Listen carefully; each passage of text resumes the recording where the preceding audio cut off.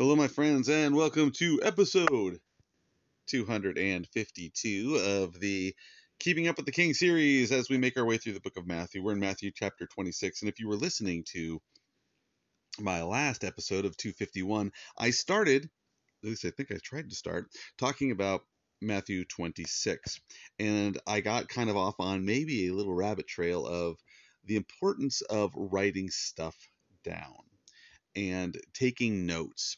And I don't want to go back into that a whole bunch because if you want to hear it, listen to episode 250. But the whole reason I kind of got onto that was because I was reading this section over the last few weeks, and I just kept coming back to my notebook where I kept writing down these thoughts about this passage. And so there's just some neat stuff in here, and I think I was excited about it because I've heard this passage many times. I've preached on this passage multiple times. And yet, when I read it, I noticed something that I really hadn't considered before. And then I read it again the next day, and I noticed another thing I hadn't considered before. And that is not unusual. If you have never put together a Bible study, especially a verse by verse type Bible study, or when you've got a passage, and this happened to me early in my pastoring career when I was a youth pastor. The pastor of our church was going through a series, and I don't remember which one of the Gospels it was through, but anyway, he was going through. It might have been the book of John, and he was going through verse by verse, chapter by chapter, making his way through it. And he got to a certain section, and he said to me, "Hey, Mike, I don't want to break off from this series. I want to keep the flow. So while I'm gone next weekend, can you preach on these verses?" And so he gave me a few verses, the next verses in line. And that was a huge challenge for me because up till that point, I had always just picked a topic, or honestly, at that point, a lot of times I just had a lot of funny stories. They were just stories about silly things that had happened, dumb things I'd done, things I'd learned from, working at summer camps. I mean, summer camps are kids. Our summer camp was kids, animals, and college students. I mean, that's a recipe for comedy. You have kids and animals and people that think they know everything, and just a recipe for funny situations. And so a lot of my Bible stories or my sermons actually started with an illustration, which is really not the way to do it, right? There's a lot of pastors, they have a topic like, I want to talk about anger. Oh, I want to talk about this. And then they look for scripture that talks about that. And then they look for illustrations that might illustrate those points to make those points memorable or relatable. I was backwards. I would think of a funny story, and then I would go like, how do I relate that to a topic? It's kind of it comes from speaking at campfires and stuff, and having to be an entertainer first and sneak in Bible studies on the back end. But anyway, when he told me, "Hey, I want you to preach through this," it was challenging, right? Because it wasn't what I picked, and so I had to read it, and I had to glean the fruit, from it. I had to say, okay, what's being said here? What's the message here? How do I present this? And it was a great challenge, and it was a life-changing challenge.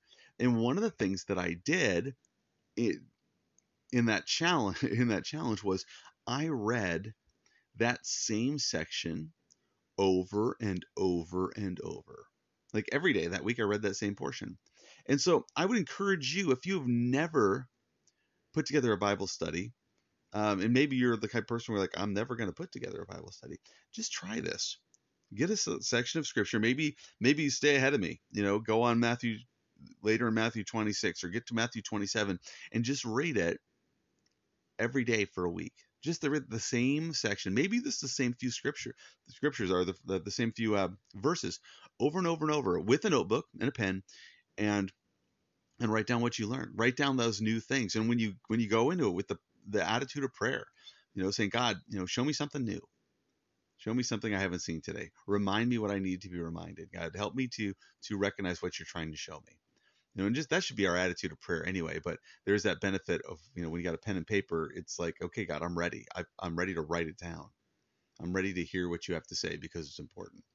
So anyway, let's let's get on with this. Otherwise, we might have a whole other podcast where I don't actually talk about the Bible. So verse 31. Then Jesus said to them, his disciples, that is, remember this is right before his arrest. He says, all of you will be made to stumble because of me this night.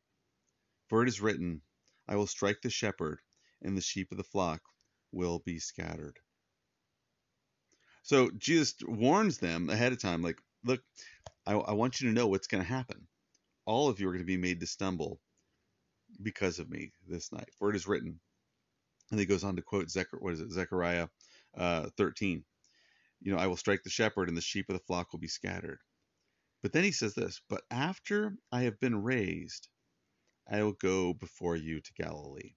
Now, Jesus said a lot of things that had to be so confusing to the disciples at the time.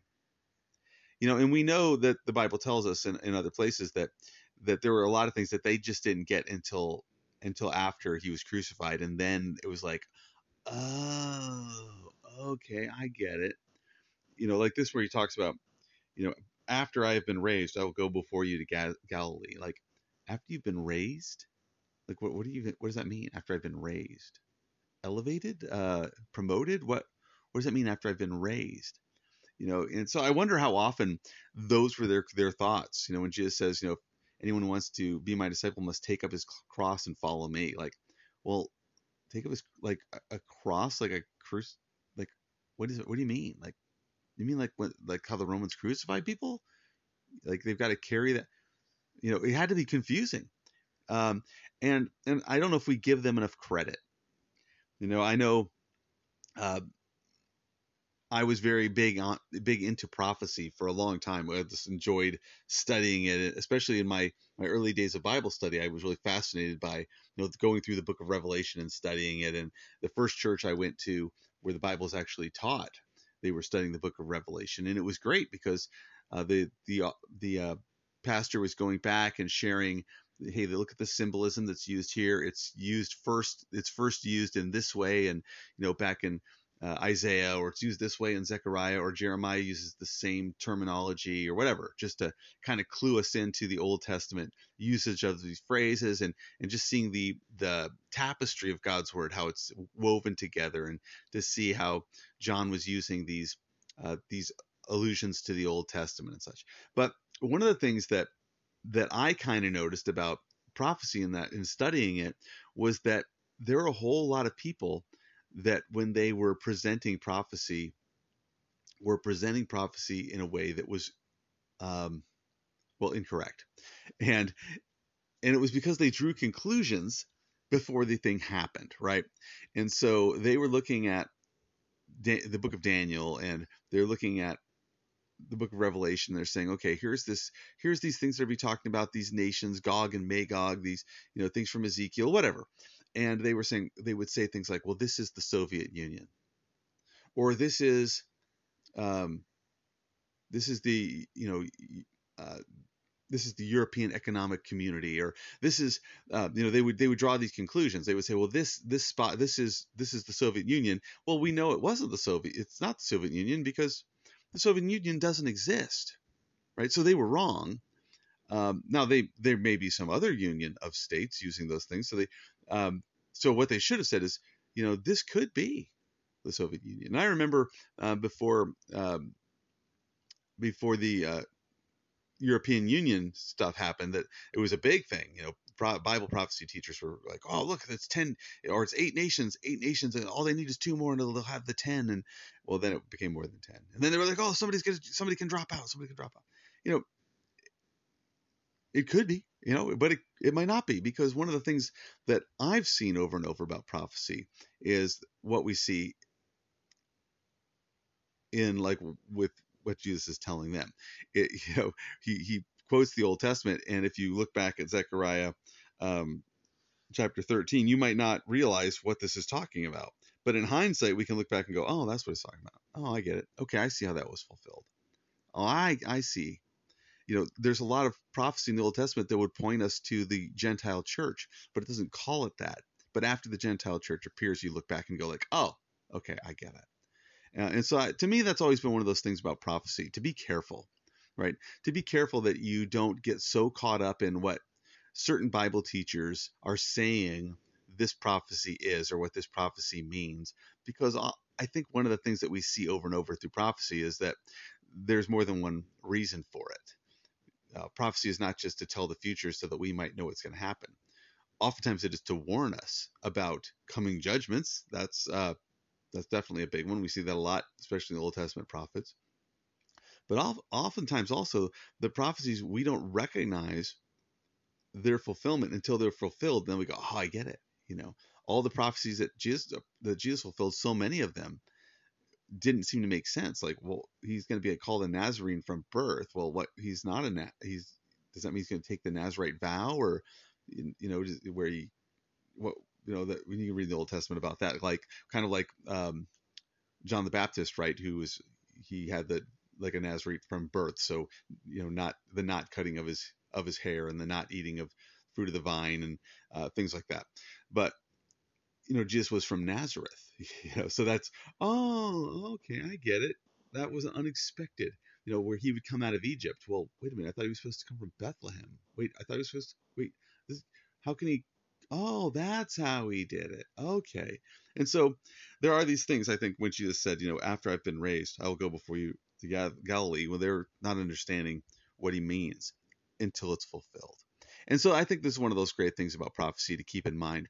That the purpose of prophecy is not just so that you will know what's going to happen in the future before it happens, but so then when it does happen, those who are alive at the time will look back and go, this is what God said. This verifies God's word. This verifies the promises he's made. This is proof, again, that God's word is true. Anyway, hey, we'll talk more about this next time because, like I said, I was reading this verse all week and I got lots of stuff on it. God bless you. Talk to you soon.